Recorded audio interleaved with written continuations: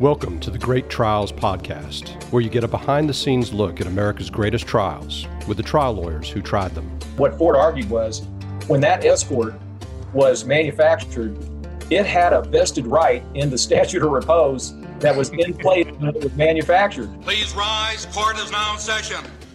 All right. Well, welcome to the Great Trials Podcast. This is Steve Lowry with Yvonne Godfrey. Yvonne, how are you doing today? Steve, I have to tell you, this is unrelated to the podcast, but I always talk about IKEA on the podcast, and I take back everything nice I've ever said because, as you know, I'm moving tomorrow. Right. Oh, I thought you already moved, but then I noticed that the background is the same. But yeah, I'm moving tomorrow, and the reason I think I liked IKEA furniture is because I had only put it together and never tried to take it apart. And now that I'm trying to take it apart, I hate it. So so all our listeners know, because I talk about IKEA a lot and I kept waiting for those ad dollars to come in from IKEA. That's right. Never mind. We're not going to be getting our IKEA sponsorship anymore. That's right. Is that what you're saying? Yeah. All right. I don't want it. Well, let me welcome our two guests today, two fantastic trial lawyers. We have Kent Emison and Hoyt Tessener. Kent and Hoyt, how are you guys doing today? Doing great, thanks. Doing great, Steve. Yvonne, thank you. Let me give a little bit of background so everybody who's listening on the podcast can know who you are. Kent, we'll start with you. Kent is a fantastic trial lawyer. He's a partner in the firm of Langdon and Emison, which has offices in Kansas City, Missouri, St. Louis, Missouri, a couple of others, and even an office in Chicago, if I saw that right. And Kent has been trying cases for a long time, had a lot of success, especially in the product liability field. And Kent has been named as a fellow in the International Academy of Trial Lawyers, been named Lawyer of the Year by Best Lawyers in America for Personal Injury in Kansas City, and was in 2017 was given the Thomas G. Strong Trial Attorney Award from the Missouri Association of Trial Attorneys.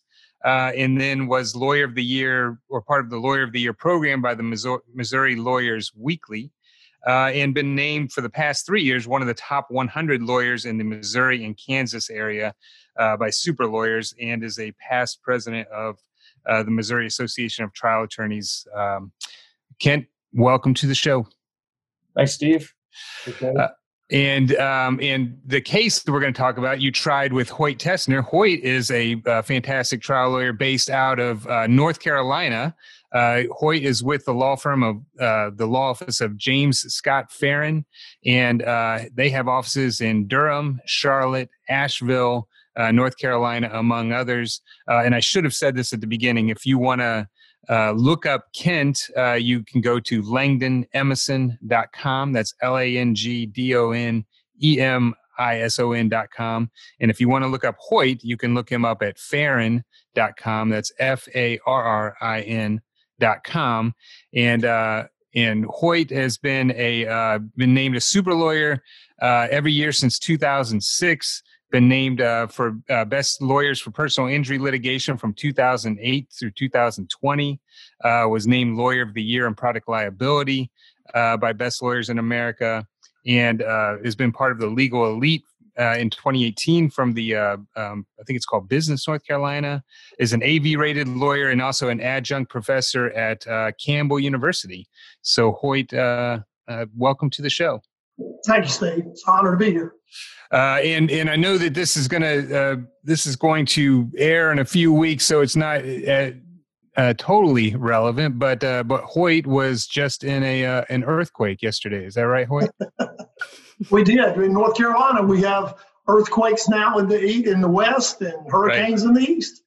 So my brother-in-law and his wife live out in Los Angeles, and when we told them there was a 5.2 or 5.6, they scoffed at it. They're like, that's nothing. That you don't even get out of bed for that.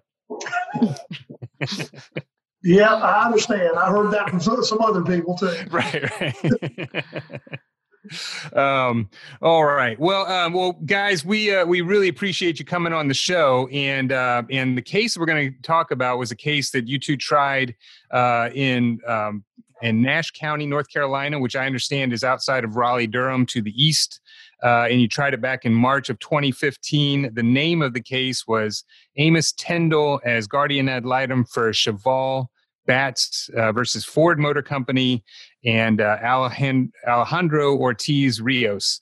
And we've had a couple of shows in the podcast about cases involving Ford Motor Company and Yvonne. I think we know that cases against Ford Motor Company are super easy and they're just great to work with. Just easy, no fighting, just only really discussing the stuff that matters in a professional, calm way. Absolutely. Nothing like burn bridges or anything like that. Well, guys, let's. I'm going to give a brief overview of the facts of the case, and you tell me where I've screwed it up. But then I want to start at the end, and we'll talk about that in a second. But Cheval Bats was 11 years old, and he was the rear center seat passenger in a 1999 Ford Escort that his mother was driving. I think if I heard right, that the other two people sitting in the rear seat on either side of Cheval were not wearing their seatbelt, or at least there was a claim that they might not have been wearing their seatbelt. But Cheval was wearing the seatbelt that was provided, which was a 2-point lap belt only seatbelt, meaning there was no shoulder portion to it. Not a 3-point belt as was in all the other seating positions. And as I learned from reading, Ford had in a number of their other vehicles in the center seat position a 3-point seatbelt, but had decided in the 1999 Escort that they weren't going to put that in. So he's 11, riding in a 2-point seatbelt that just goes across the hips, and is involved in essentially a frontal collision, and when you look at the photographs of the vehicle, didn't look like the worst frontal collision. I think the change in velocity, if I saw, was somewhere between 15 miles per hour and 22 miles per hour, depending on whether or not they listened to Kent and Hoyt's expert or listened to Ford's expert. And basically everybody else in the vehicle had minor injuries or relatively minor injuries. I think the worst I heard was a broken leg. But because Cheval was wearing a 2-point lap belt, he jackknifed over the seat belt, which lacerated his intestines, his colon, and caused a catastrophic spinal cord injury. And he was paraplegic from that. And so the evidence, and we'll talk a lot about the evidence that you had in this case, but the evidence, the way you started it out, I saw was that you go back to 1967, where one of Ford's engineers was already recommending that they put 3-point seatbelts in all seating positions, and was essentially saying that 2-point seatbelts, can cause the worst types of injuries: head injuries, abdominal injuries, and spinal cord injuries. But Ford decided not to do that all the way from 67 all the way up through 1999, and put Cheval in this position where he got this catastrophic injury. So the case was tried. That happened in 2010. So the vehicle was about 11 years old at the time of the collision, and we're going to talk about some of the issues that come up with that in a second. But the case was tried in February and March of 2015, and Kent and Hoyt, you can correct me if I'm wrong. My understanding is that during the trial, you entered into a high-low agreement, and essentially the jury came back hung, and the case was resolved for a confidential amount pursuant to the high-low agreement. But what I want to do is talk about the place I want to start before we really get into the meat of the case is how the case ended, because my understanding is that at one point you all thought you had a defense verdict, and then that changed. So why don't you talk us through what happened at the end of the case? I'd like Hoyt to do that because Hoyt has a better memory. He was there during the entire jury deliberation. So Hoyt, take it away. It was quite a roller coaster, Steve. After the closing arguments that lasted probably 2 days altogether, Ford issued a press release explaining how they lost the case.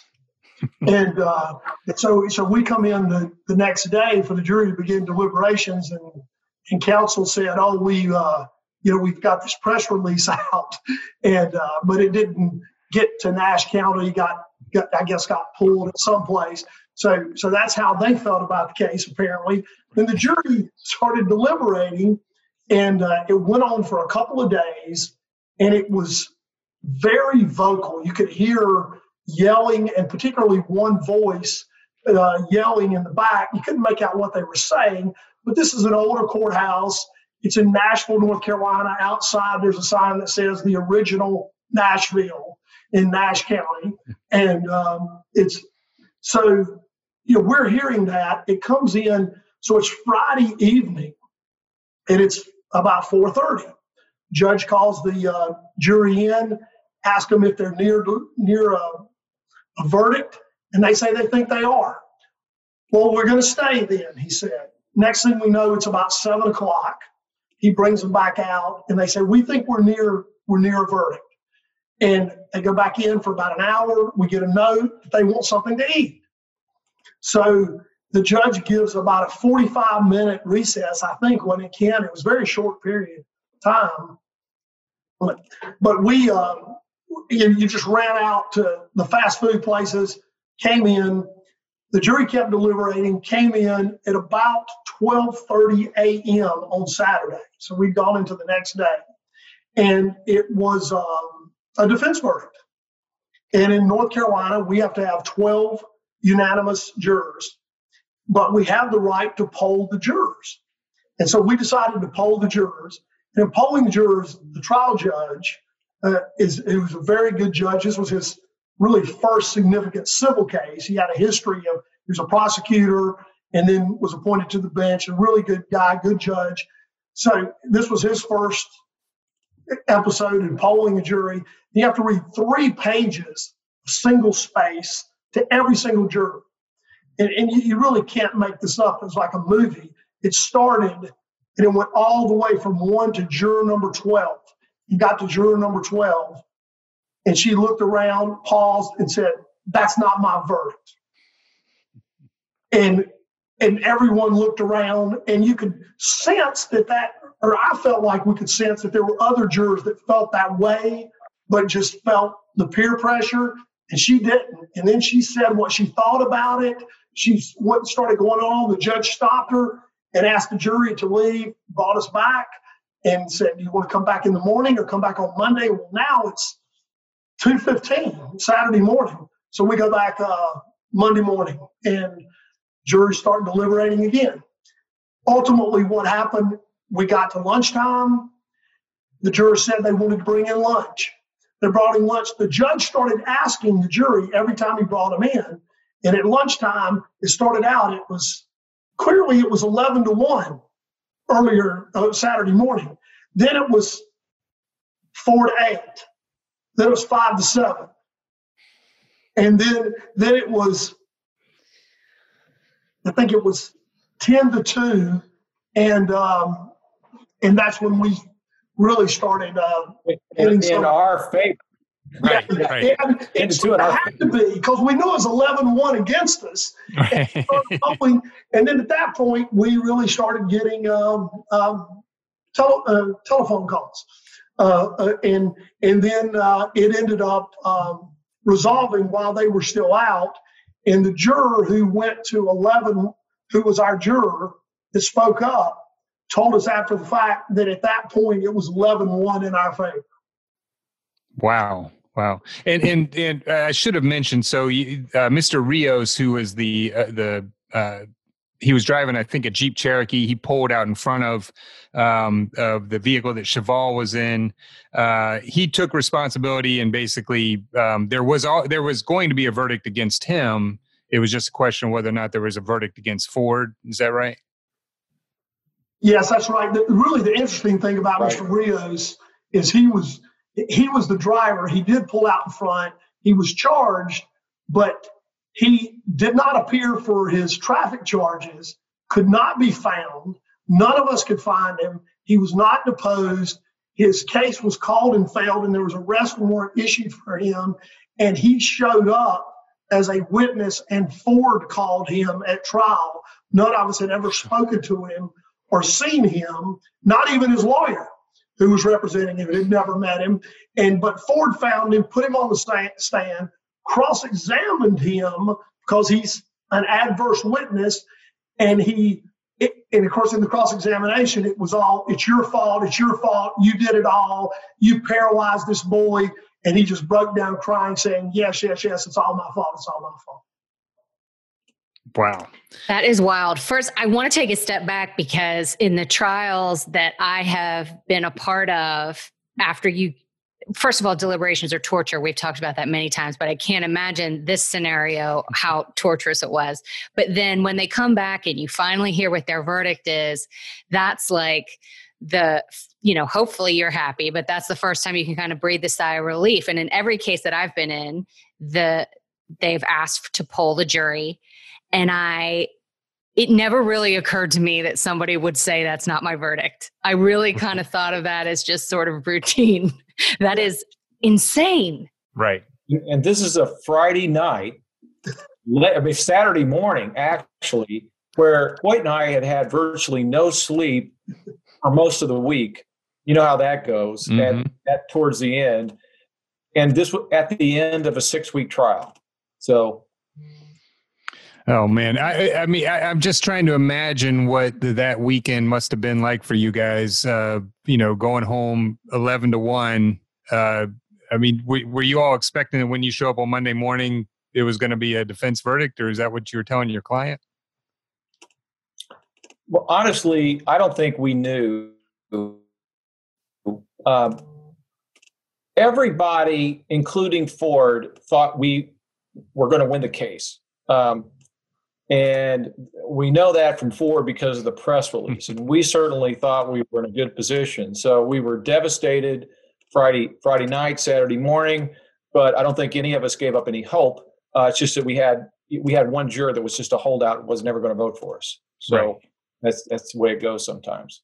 Well, and I mean, but this juror who basically kept you all from getting a defense verdict, and then apparently she was pretty effective in the jury room because she turned at least 10 others, it sounds like. Yeah, it appears that was the case, and there was one juror that, and she told us afterwards, there was no chance that we were ever going to turn him, that he had dug his heels in, that the federal safety standard was complied with. This car was not recalled in 1999, and that was it. That was the end of the case as far as he was concerned.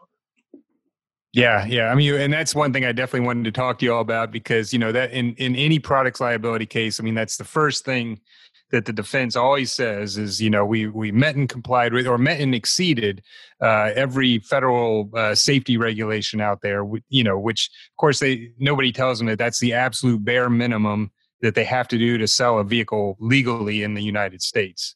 And I guess I'm trying to figure out this press release. So had you all seen the press release before the jury came back? Oh yeah. My office sent it to us Friday night while the jury was deliberating. We have it. It was about 7 p.m. Eastern time Friday evening that we got the press release. And when you got it, did you go over to Ford and say, you all know something we don't, or? We took it to the judge and called Ford counsel up. They hadn't seen it. Oh, man. So did you ever find out, what happened? Who was fired? Right. Never found out. Wow. Oh, man. Well, I mean, that must have just been harrowing those last few days, especially after you just poured your heart and soul in for 6 weeks, which is a long time to try a case. and to go through that roller coaster, and especially for your client to go through a roller coaster like that.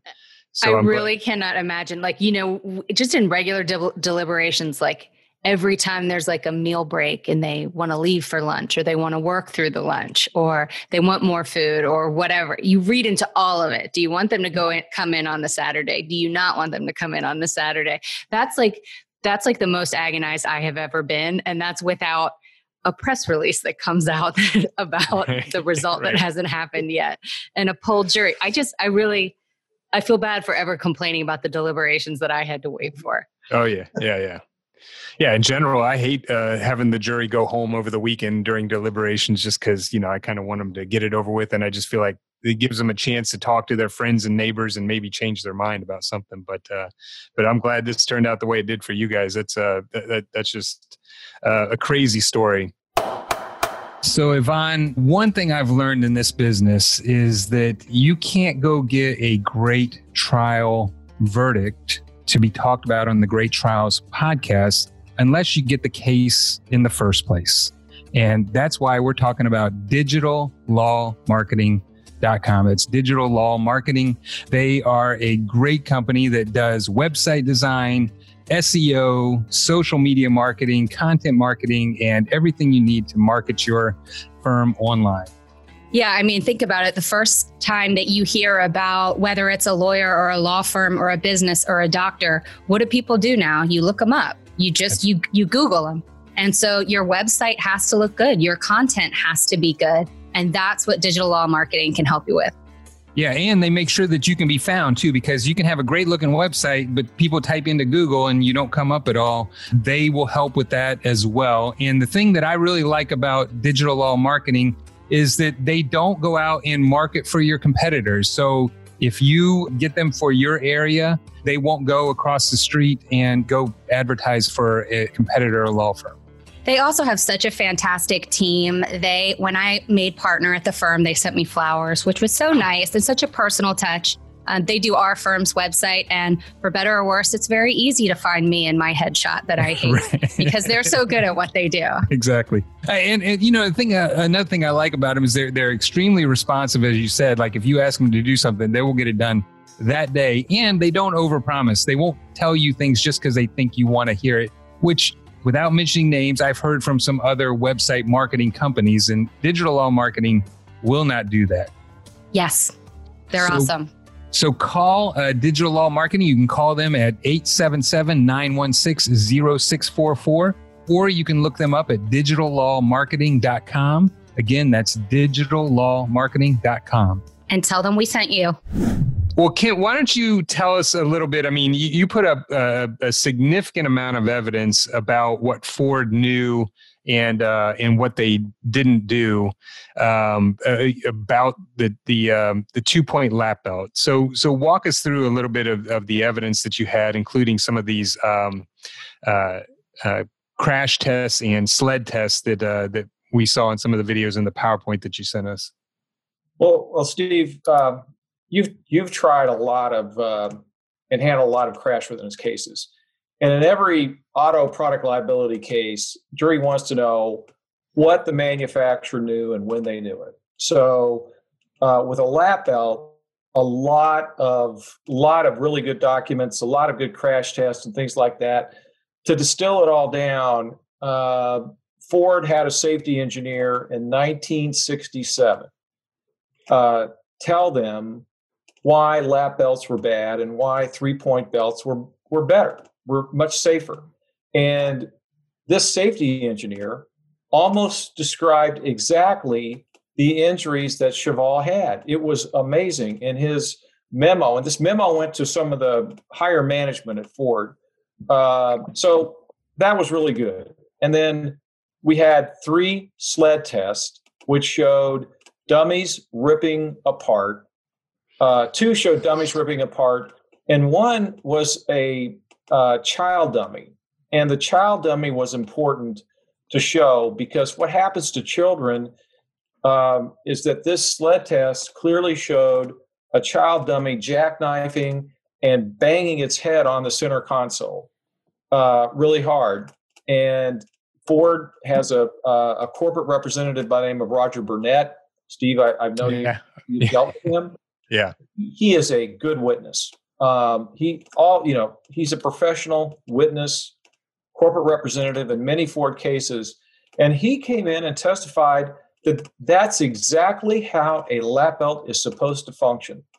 That was the expected, intended result of the lap belt. So, Ford didn't apologize ever or be defensive about the lap belt and the injuries and things like that. So Hoyt and I did 2 focus groups before the trial. We knew we had to show what Ford knew, the dangers of the lap belt, the alternative design, and Ford started putting 3-point belts in their Australian cars in 1993. So we had good evidence that they were, really proud of their 3-point belt in Australia. Some good ads there. Also some ads for some U.S. cars starting in 1996 and continuing. It's just that the Ford Escort, they were closing out, and meaning they were stopping the Ford Escort and starting with the Ford Focus. And so they didn't want to change the design in the Ford Escort. And we had a good document showing the cost of a 3-point belt was only $9 to $12 cost to put a 3-point belt in instead of a lap belt. So our evidence went in really well with our design expert, our biomechanic, our accident. Really, there wasn't much dispute over the accident itself. So, the evidence went in really good. In Ford's case, Ford hammered the defenses that they usually put up in most cases. And so that was the Federal Motor Vehicle Safety Standards. They had very elaborate charts showing all manufacturers were putting lap belts in the rear center in 99 models, meaning all manufacturers had some vehicles with rear seat lap belts in the center. And they had, they showed really that many cars were being sold in 99 with those belts. What surprised us a little bit was how much they pushed the misuse of the belt by Cheval. And they tried to argue that he had the belt too high above his pelvis, and that, that is what caused his injury, that if the belt had only been down lower. And he was an 11-year-old kid. Right. But they really pushed that defense. And that defense, we had a good expert also that said it wasn't. We actually had the treating surgeon show the belt mark down low and things of that nature.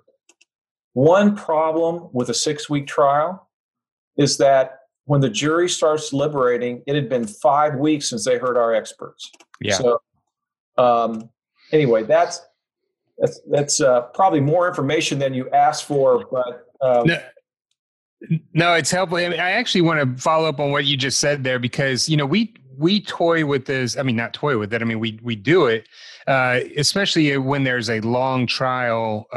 We usually try to figure out something that we can bring a rebuttal witness back on, just so that we can have the last witness that the jury hears sort of, get what we're, our side of the case back in front of the jury. Did you all have a rebuttal witness or anything like that you could put up? No, we didn't. And the trial had gone so long. It was supposed to be a 3-week trial. Yeah. But we were delayed by weather at least a week. We were delayed by several, a juror fainted the first day of trial, so we had to quit early. A juror was removed because he did a male did something inappropriate coming into the courthouse to a female juror, Hoyt. Oh my God! And so this case was I can't believe I'd forgotten about that. Yeah, this case was argued Friday afternoon. And I will tell you, everybody was ready for this case to go to the jury. Yeah. And in hindsight, absolutely. I would have carried it over to the next week and I would have had a rebuttal expert. Absolutely. But that's hindsight. But it's something, Steve, I think, in every case that either is a hung jury or you don't win, you think about it a lot more than the cases you win. And so I've thought about this case a lot. Right. You have to.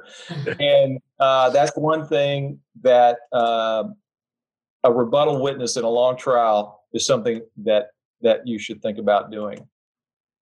It's hard though. You're so tired at the end. You're so fatigued that you're just like, I don't know. No, you both have been through this plenty of times, and especially when you get back and talk to these jurors and find out that there's one that it doesn't seem like that we could have done anything that was going to change his mind when you look back at it. But one thing I wanted to add about what Kent was talking about with the little bit of a surprise with the location of the belt, because we had a great trauma surgeon who testified, and we had a photograph. There was just the exact width of the belt imprint on this boy. I mean, and so she had that photograph. And one of the things Kent did in the case, right after we got the answer, we went out just a blitzkrieg deposing everybody that saw this child. And I mean, some of these depositions, I think it really threw them off guard because they're witnesses really for us, but we deposed them. And some of these depositions were 15, 20, 30 minutes. The seatbelt was on. This is where it was. And so it seemed so clear. And then one of their experts came in and said, oh, that wasn't from the seatbelt. That was just hyperpigmentation from the surgery. Oh my goodness. Yeah. I mean, we know that in seatbelt cases, especially, I mean, if you find marks on the body or, in the clothing, I mean, those marks become so important because how the belt was being worn always becomes an issue. But when I heard the way you described it in your opening and closing, Kent, I mean, it sounded like what Ford's expert was saying was that, it wasn't like hyper technical on exactly where he's wearing it. And I'm sitting there thinking, we're talking about an 11-year-old boy putting on the seatbelt. I mean, the fact that he's got it across his hips in the first place, I mean, is more than you would expect. Yeah, it's one of those. And Hoyt's right. The one witness that was against us at the end, we were never going to get that guy. So you never know what makes a difference, but you never want to underestimate any crazy defense. You want to fight it and kill it with, any kind of evidence you can. Yeah. Well, one of the effective things, I think, I can't remember if it was your opening or closing, Kent, that you said was about how, Cheval doesn't have a choice. Ford has these choices that they've made about that lap belt in the Escort, whereas Cheval doesn't have a choice. He sits in that seat and that's the belt that he has to put on. And just taking a step back, like we know what the defenses are going to be as lawyers in a products case, but as just a person who has ridden in the back seat of a lot of cars and put on a lap belt, I don't think anybody really ever informed me in my life about where I was supposed to wear that lap belt. I just put it on. I buckled it and put it on. Oh, yeah. Well, I will tell you from the lessons learned from Cheval's case, I just finished up a Ford case in New York, Syracuse, New York, almost identical, 97 Escort. And so I had a warnings expert, even though it's, I didn't think it was a true warnings case, but just because of that defense, I got a warnings expert, and that case resolved just before trial, like 2 weeks before trial. But because of that misuse defense, I got one more expert, and I think that would have helped. I know it helped get the case resolved. Yeah. I want to go back to the sled test for a second, because it's. I want to make sure our listeners understand, what exactly happened. Two of the sled tests, you clearly see the dummies that Ford is running. I mean, they get ripped in half, and the torsos go into the front. And then what I actually thought was sort of the most,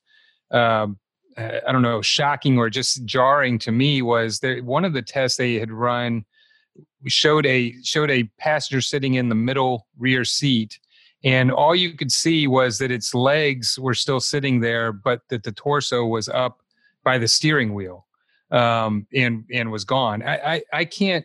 I know you said that Roger Burnett said that's how it's supposed to work. I can't imagine a manufacturer showing dummies being ripped in half and said, "Yep, that's what it does. That's how it's supposed to work." Well, the sled test that he said was indicative of how it was supposed to work was the one with the child dummy. Okay. Didn't rip in half, but did jackknife and smash its head. Right. And I have to tell you, Ford with a straight face got up there and said, "Yep, these are lap belts. They're important. They save lives." And they come up with excuses. Well, the dummy was not like a human, and that happens and things like that. But one thing, and Hoyt was really good about helping with all the pretrial.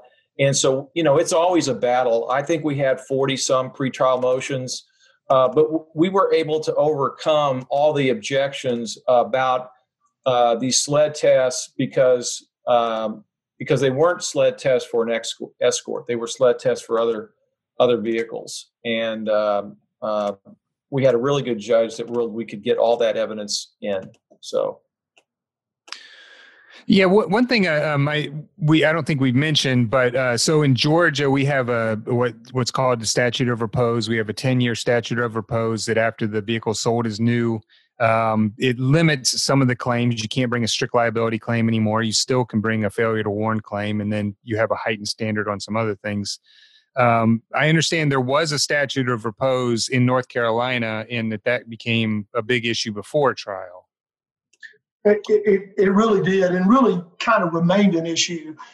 At the time that this Ford Escort was originally sold, North Carolina had a 6-year statute of repose.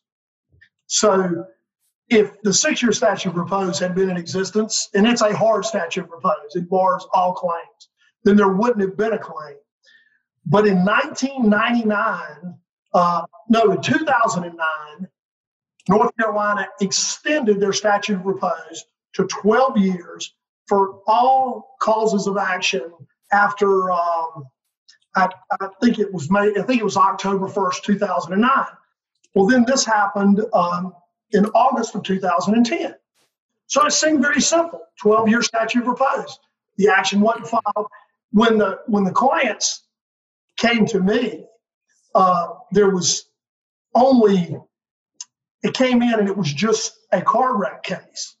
And I looked at it and said, we've got a paralyzed child. Tell me what happened. And when they did, when did you buy the car? How old was it? It was 2009. So I knew potentially within a couple of months, the statute of repose could run. So I contacted Kent. He's as good as anybody in the country at handling these cases. And literally we had weeks to get the complaint filed, or we were going to miss the statute of repose. And fortunately, Kent jumped in on it, and his people. And so we got the case filed. They immediately filed a motion to dismiss and said, no, the statute of repose is 6 years because the car was manufactured. When it was sold originally, it was within the 6-year statute of repose. The trial judge denied the motion to dismiss. We went to the Court of Appeals. They affirmed it, 3-0 unanimous opinion, and they petitioned for cert to the North Carolina Supreme Court, which I'm sure just like it is in Georgia and everywhere else, the chances of getting cert, they're minuscule. Well, the Supreme Court granted cert. Ooh, yeah. And that felt really bad. And then we argued it to the Supreme Court. It ended up a 3-3 opinion because one of the judges on the Court of Appeals had since been elevated to the Supreme Court. She is now our Chief Justice of the Supreme Court, but she recused herself, so it ended 3-3. So the substantive issue was never addressed. And so we had that hanging over our head of whether, if we got a verdict, it was going to be appealed, and it could potentially say, no, the statute of repose didn't mean that. So, wow. So we had that throughout. Wow. And as you said, the statute of repose in North Carolina, though, takes away all claims. There is no case. Right. Wait, so what happens? It's 3-3 on that cert petition. And so what happened? They're just like, they just like send you back a shrug and you just keep going? Pretty much, Yvonne. It's okay, whatever the Court of Appeals said, which the Court of Appeals just dismissed the appeal. I mean, it was just it's sort of ridiculous. But we knew there were 3 justices on the Supreme Court that wanted cert. And so now we're sitting there politically, how's the elections going to come in the meantime going forward? So. Gosh, and how frustrating for we all deal with this when you have clients. I mean, it's not, part of it is sure you want these legal issues addressed, especially if you think they're going to go in a way that's good for your clients. But in the meantime, your clients are just waiting. And the idea that they would have waited that long for that process for cert only to not even really get an answer has to be really, I don't even know how I would explain that to a client. And Steve, I don't know if you understand Ford's argument, but what Ford argued was when that escort was manufactured, it had a vested right in the statute of repose that was in place when it was manufactured. Right. So they're sitting there thinking, if we can just make it 6 years, we're safe. That was the argument, that escort had a right to that 6-year statute of repose. Yeah, the 3-3 thing is also pretty surprising. Yes. And interesting, in North Carolina, we don't build any Ford parts. I don't know how they had a vested interest in the North Carolina statute of repose. All right, Yvonne, this next company that we're talking about is literally a company that has been with our firm since the beginning, and I don't think we could survive with, because every time we go to trial, we always have Bob or Liz or one of the other technicians who is helping us do our trial presentations. And I'm talking, of course, about Legal Technology Services. And you can find them at ltsatlanta.com. Yes, they do all things visual. That's their big tagline. And it's definitely true. They have saved our bacon so many times and can help you out with so many more things that you might even, not even think about. I mean, they can help you with demonstratives for trial. They can help you with video depositions, day in the life videos, stuff for your website. Settlement videos, witness statements. I mean, literally it is anything technology based, or as Yvonne already said, all things visual. They are huge at helping with demonstratives that we put in front of the jury.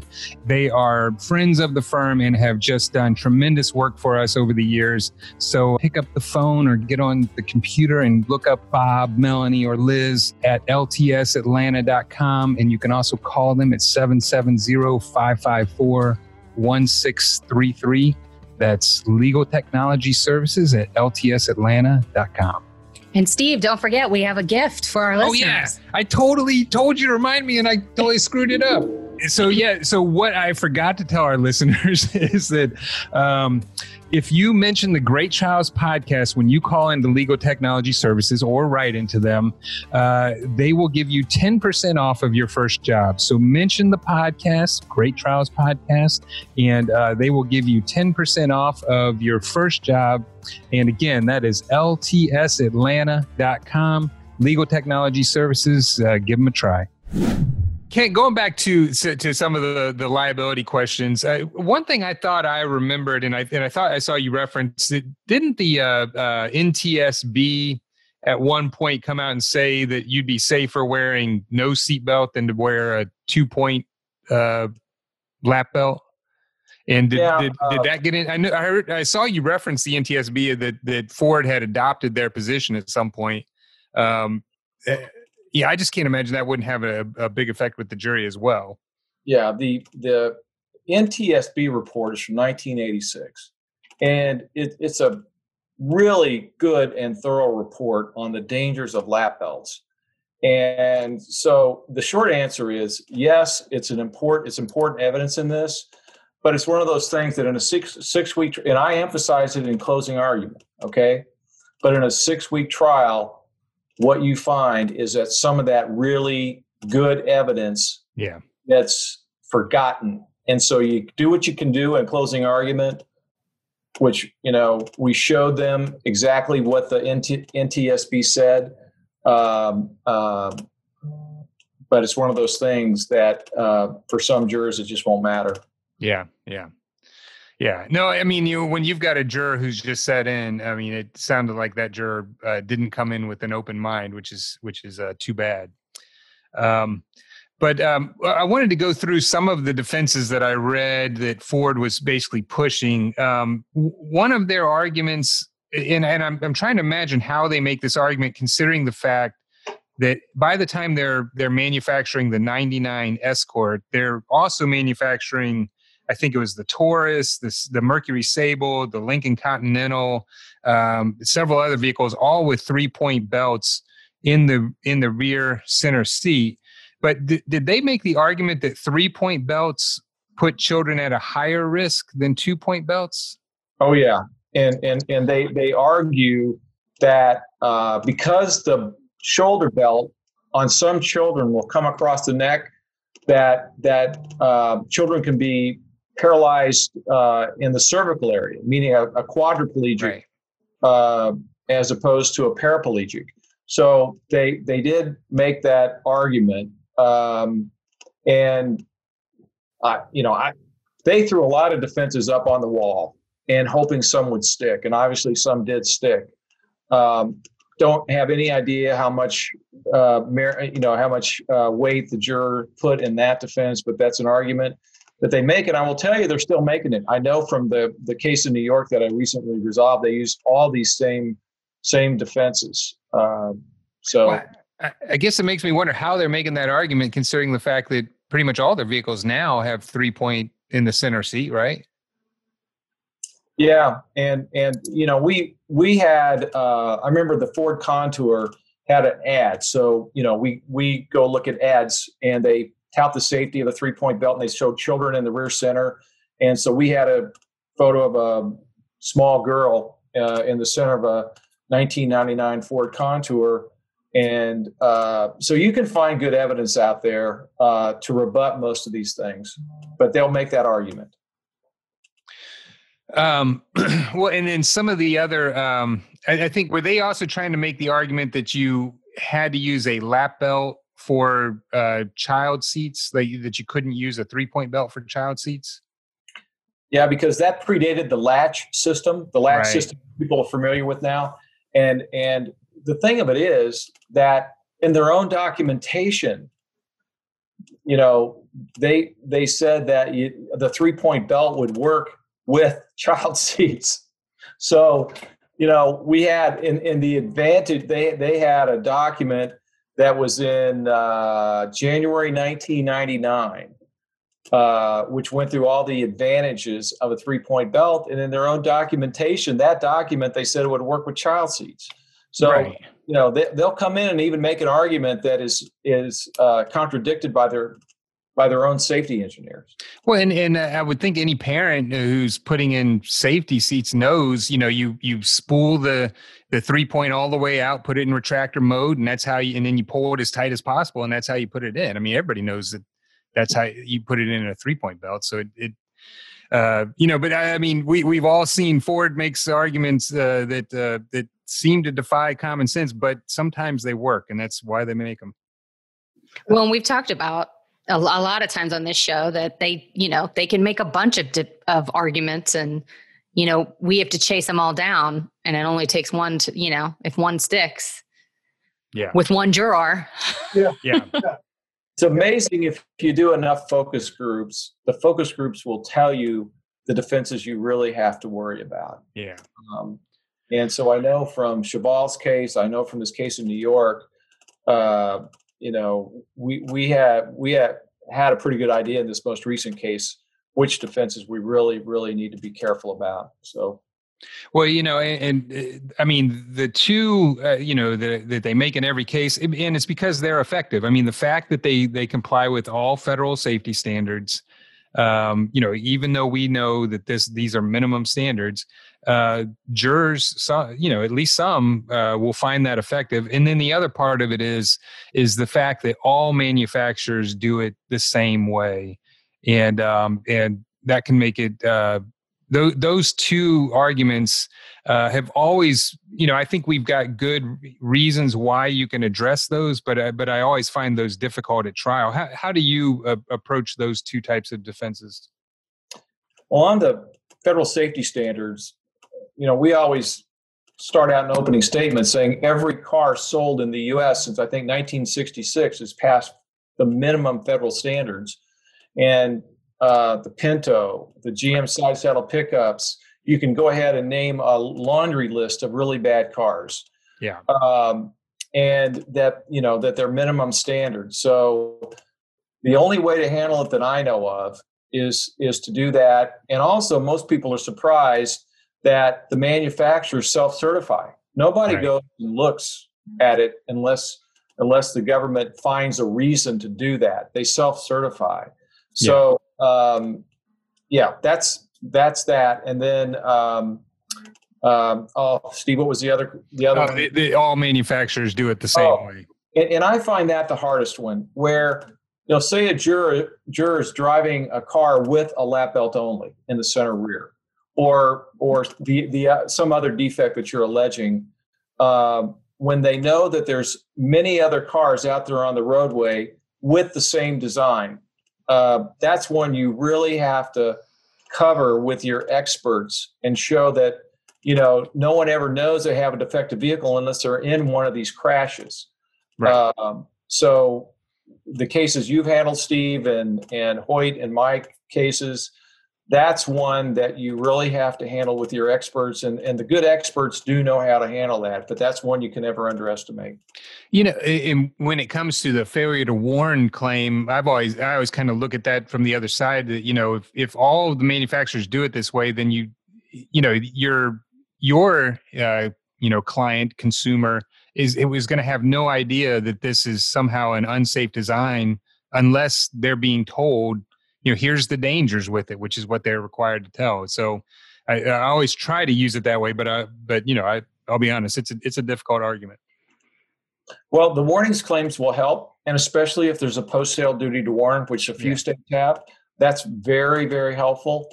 And in New York, there was a post-sale duty to warn, so that was a significant difference between the case for Cheval and the case I had in New York. Yeah, that's the law in Georgia, and that's certainly something that we use a lot and are happy about when it comes to failure to warn claims. I noticed that you the way you approach the case is that you broke up the liability and the damages, like your opening statements and closings, between the two of you. What made you decide to do it that way instead of having one of you handle all the opening or all the closing or something like that? Oh, yeah, you can take that, Kent.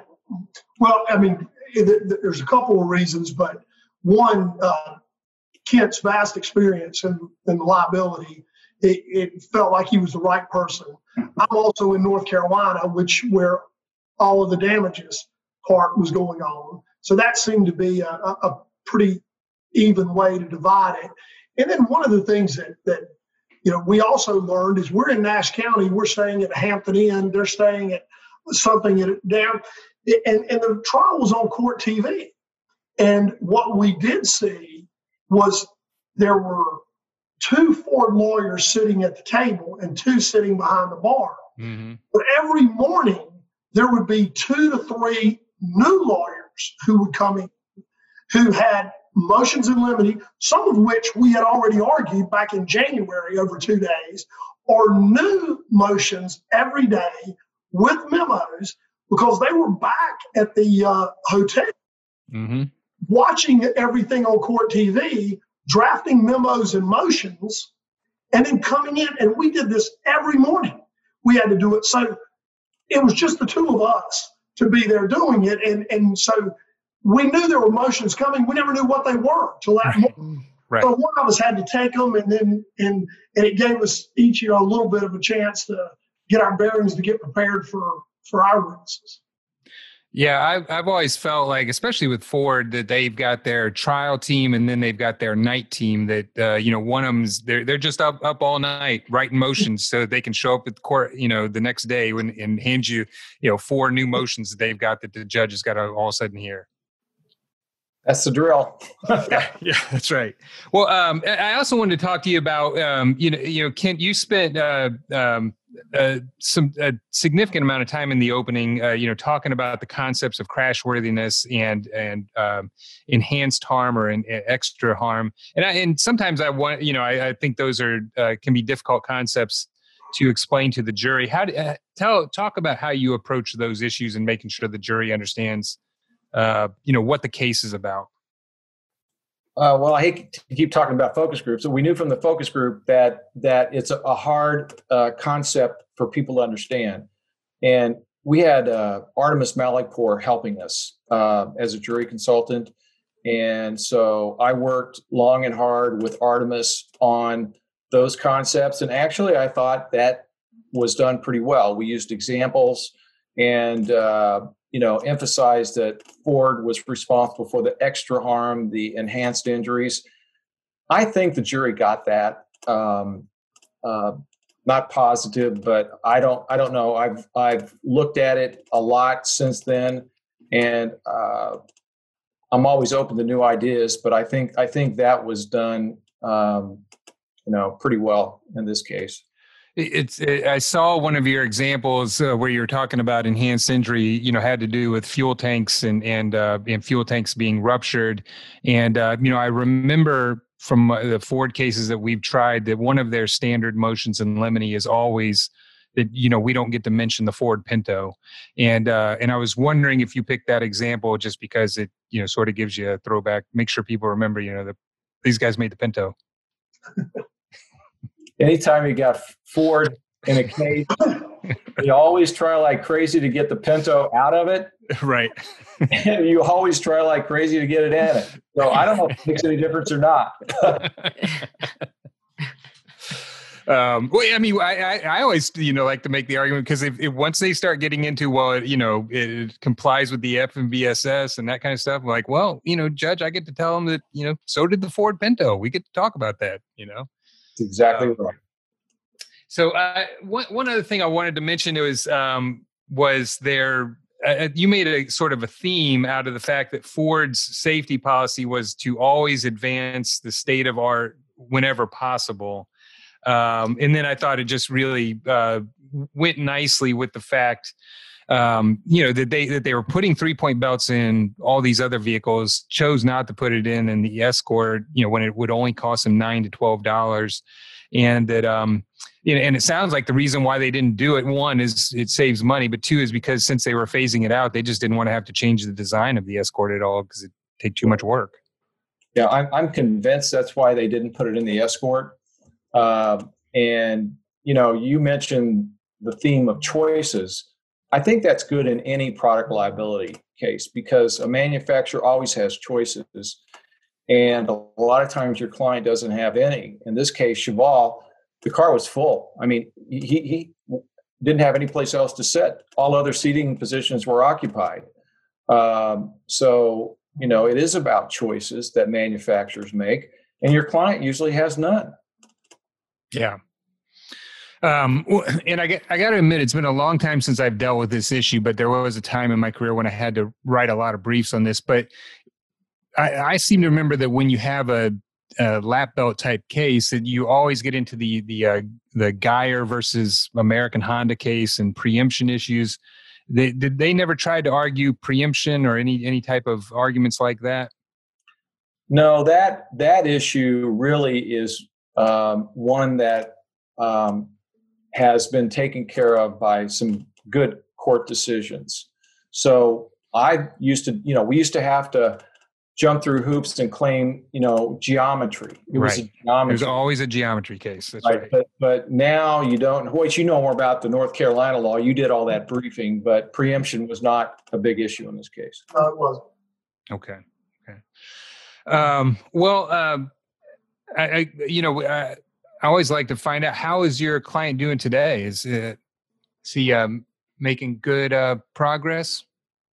Well, he still lives with his parents, but he graduated high school and went to community college for 2 years and is working. What he would like to do is, and he is a really great kid, and took things, as well as you'd like to think you would if you went through it in your child. But he's very artistic and bright, and he's trying to do maybe write video games, short stories, that's or great. doing cartoons for animations for short stories and kids' books. Cool. Yeah. I wanted to ask quickly, this is kind of going back a little bit, but we've mentioned focus groups and how how they've helped y'all out in the past and on this case. And I'm wondering if you have, there's lots of different ways to do them. And I'm wondering, just as a general practice pointer for our listeners, if you can talk a little bit about, if you've got a favorite way to do focus groups or things you're trying now that maybe you didn't try when you first started doing them. Well, probably the most. Yeah, go ahead. Well, now since the pandemic, we've started doing virtual focus groups, and I've done a couple, and they're not as good as in person, but they're pretty darn good.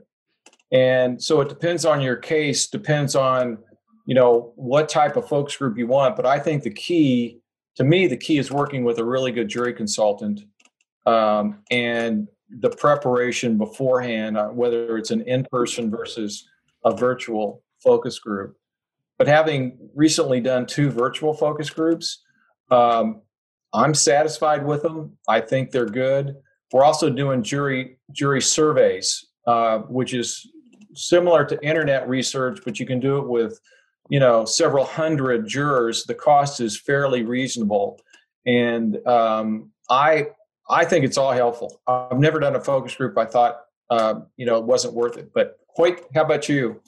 No, I absolutely agree that it's worth it. It's just that, you can't always do that, that type of focus group. It can be too expensive. Now, this case, we did 2, and it was worth doing. But even with this, no one thought of hyperpigmentation, from the bruising of this belt. And then that's where it is. I mean, no one even thought of that as a possible defense. So you still got to think about that. But probably the 2 most interesting ones I've done is, one, just being in a restaurant and asking the manager, could I ask people some questions for 30 minutes and I'll pay for their lunch?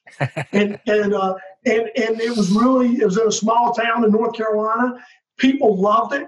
And I was in there for an hour and a half, and the manager loved it. And they didn't know where I stood or how I stood. Now, I don't know if I should be saying that, because you get, that could have possibly been in the jury. Those people could have been in the jury pool later. I don't know, but I think it's a great idea. I mean, I think talking to as many people as you can about how you're about your case and about the problems you have with it. It like Kent said, it always helps. I've never found one that I didn't think helped me at all.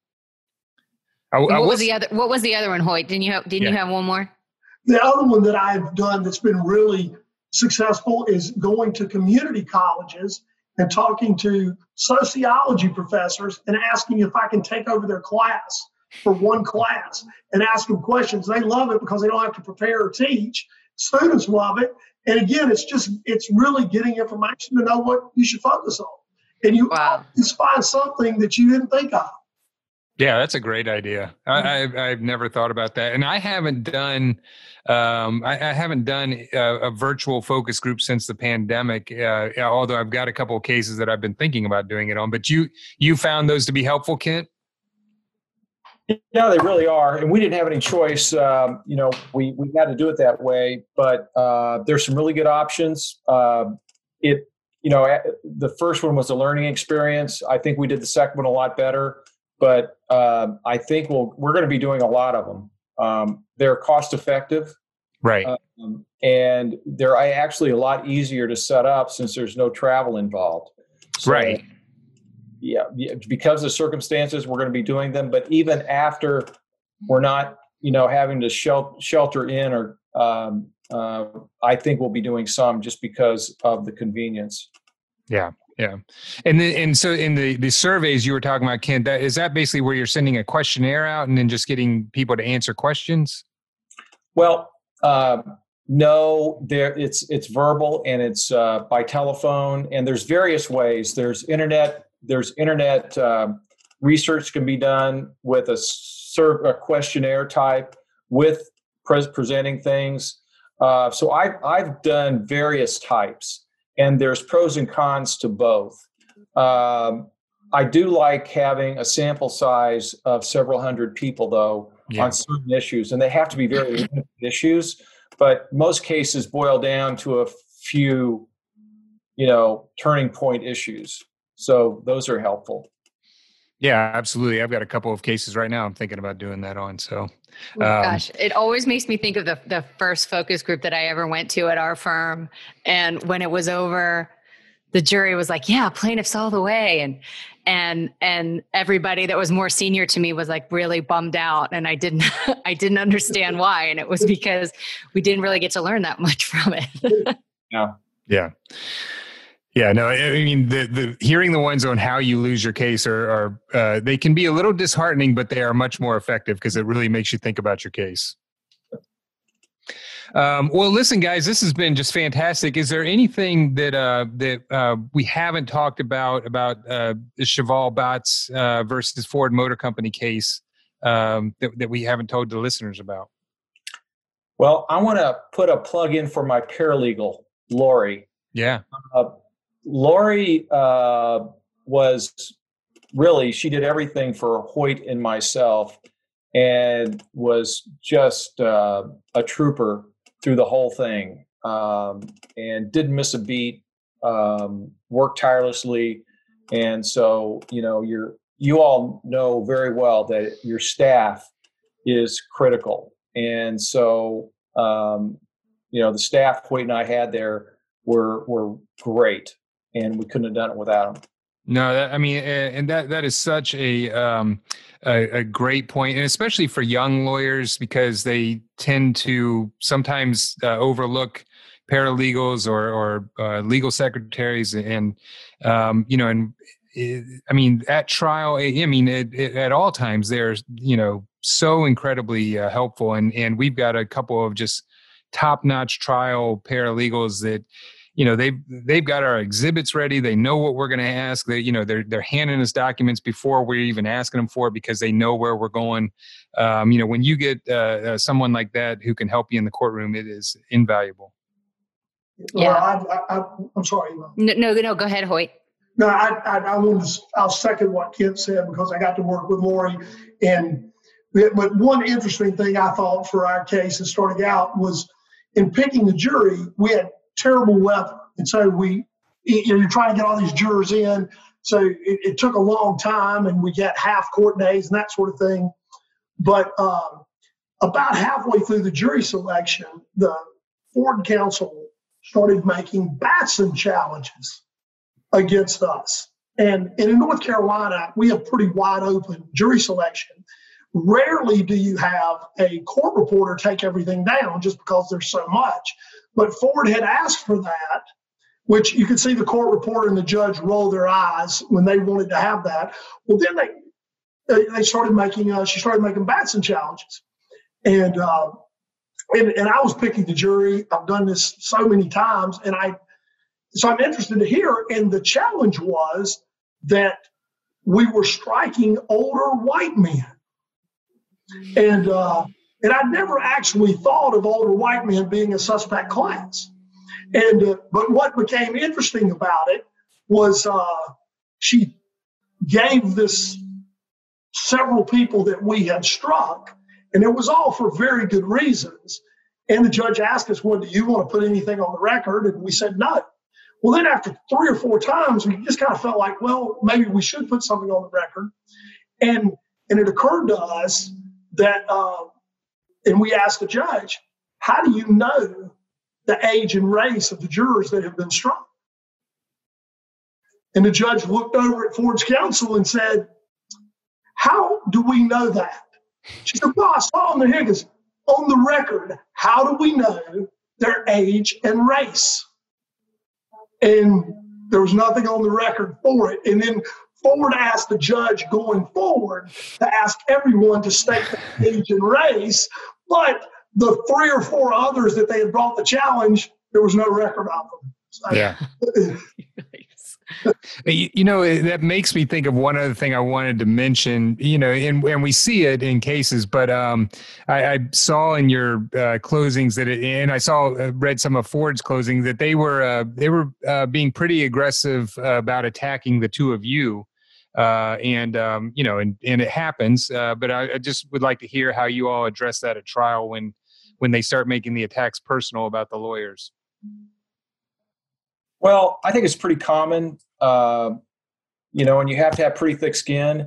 And I think it's a mistake to go back and be personal, any kind of personal attack on defense counsel. So I tend to know it's going to happen and be prepared to take the high road. I don't know if that's the right way to do it, but I don't see much advantage in returning fire to defense counsel if they want to get down in the gutter. So yeah.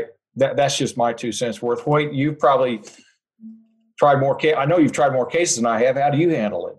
Well, I handle it the same way. I'm never going to get in the gutter with them. And I generally just come back and say, you hear lawyer jokes all the time. You hear about lawyers all the time. And one of the things that all lawyers see is if you got the law, you pound the law. If you got the facts, you pound the facts. If you got neither, you pound the table. Well, I'm the table. And that's all they got. And if that's where they got to go, then they don't have anything else. That's right. That's a great way to deal with it. I like that. I like that a lot. Well, let me thank you too. This has been just a great show. We've been talking to Kent Emison and Hoyt Tessener.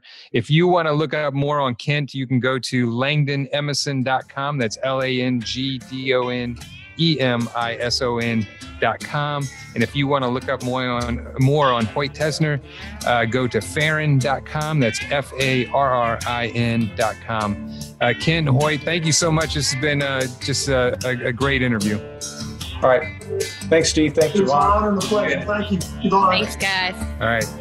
Ladies and gentlemen of the jury, have you reached a verdict?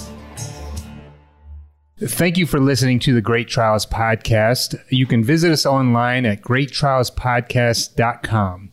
We realize in the show that sometimes we use terminology that not everybody would be familiar with, or that we haven't always explained every part of the jury trial process. So we've done 2 special shows, one on legal terminology, and Yvonne, that's going to be hopefully not that boring. We've included a number of people in that so that we can make that more entertaining, and a show on the jury trial process. And we've also put links to those episodes on our greattrialspodcast.com, as well as a glossary of the legal terminology on the website. Yeah, so check those out. If you have a trial you would like to be featured on the Great Trials Podcast, or if you're a trial lawyer and you want to be on the show, or if you're just a person who has something that you want to say to us, please email us at info@greattrialspodcast.com. Note, if you have something mean to say, we don't have email. Right, exactly. We only need positive commentary. Yeah, we're fragile. Yeah. You can also rate or review us wherever you get your podcasts, Apple Podcasts, Stitcher, Spotify, Google Play, or wherever. Again, if you have something mean to say, our podcast is not available for review. We also want to thank the people behind the scenes. One is Taras Misher, who is our podcast extraordinaire. He is from Podcast on the Go, and Allison Hirsch from Capricorn Communications. She is a magician when it comes to putting these shows together and getting them scheduled. And this has been the Great Trials Podcast, and we appreciate your time and hope you'll listen again. Thank you for listening.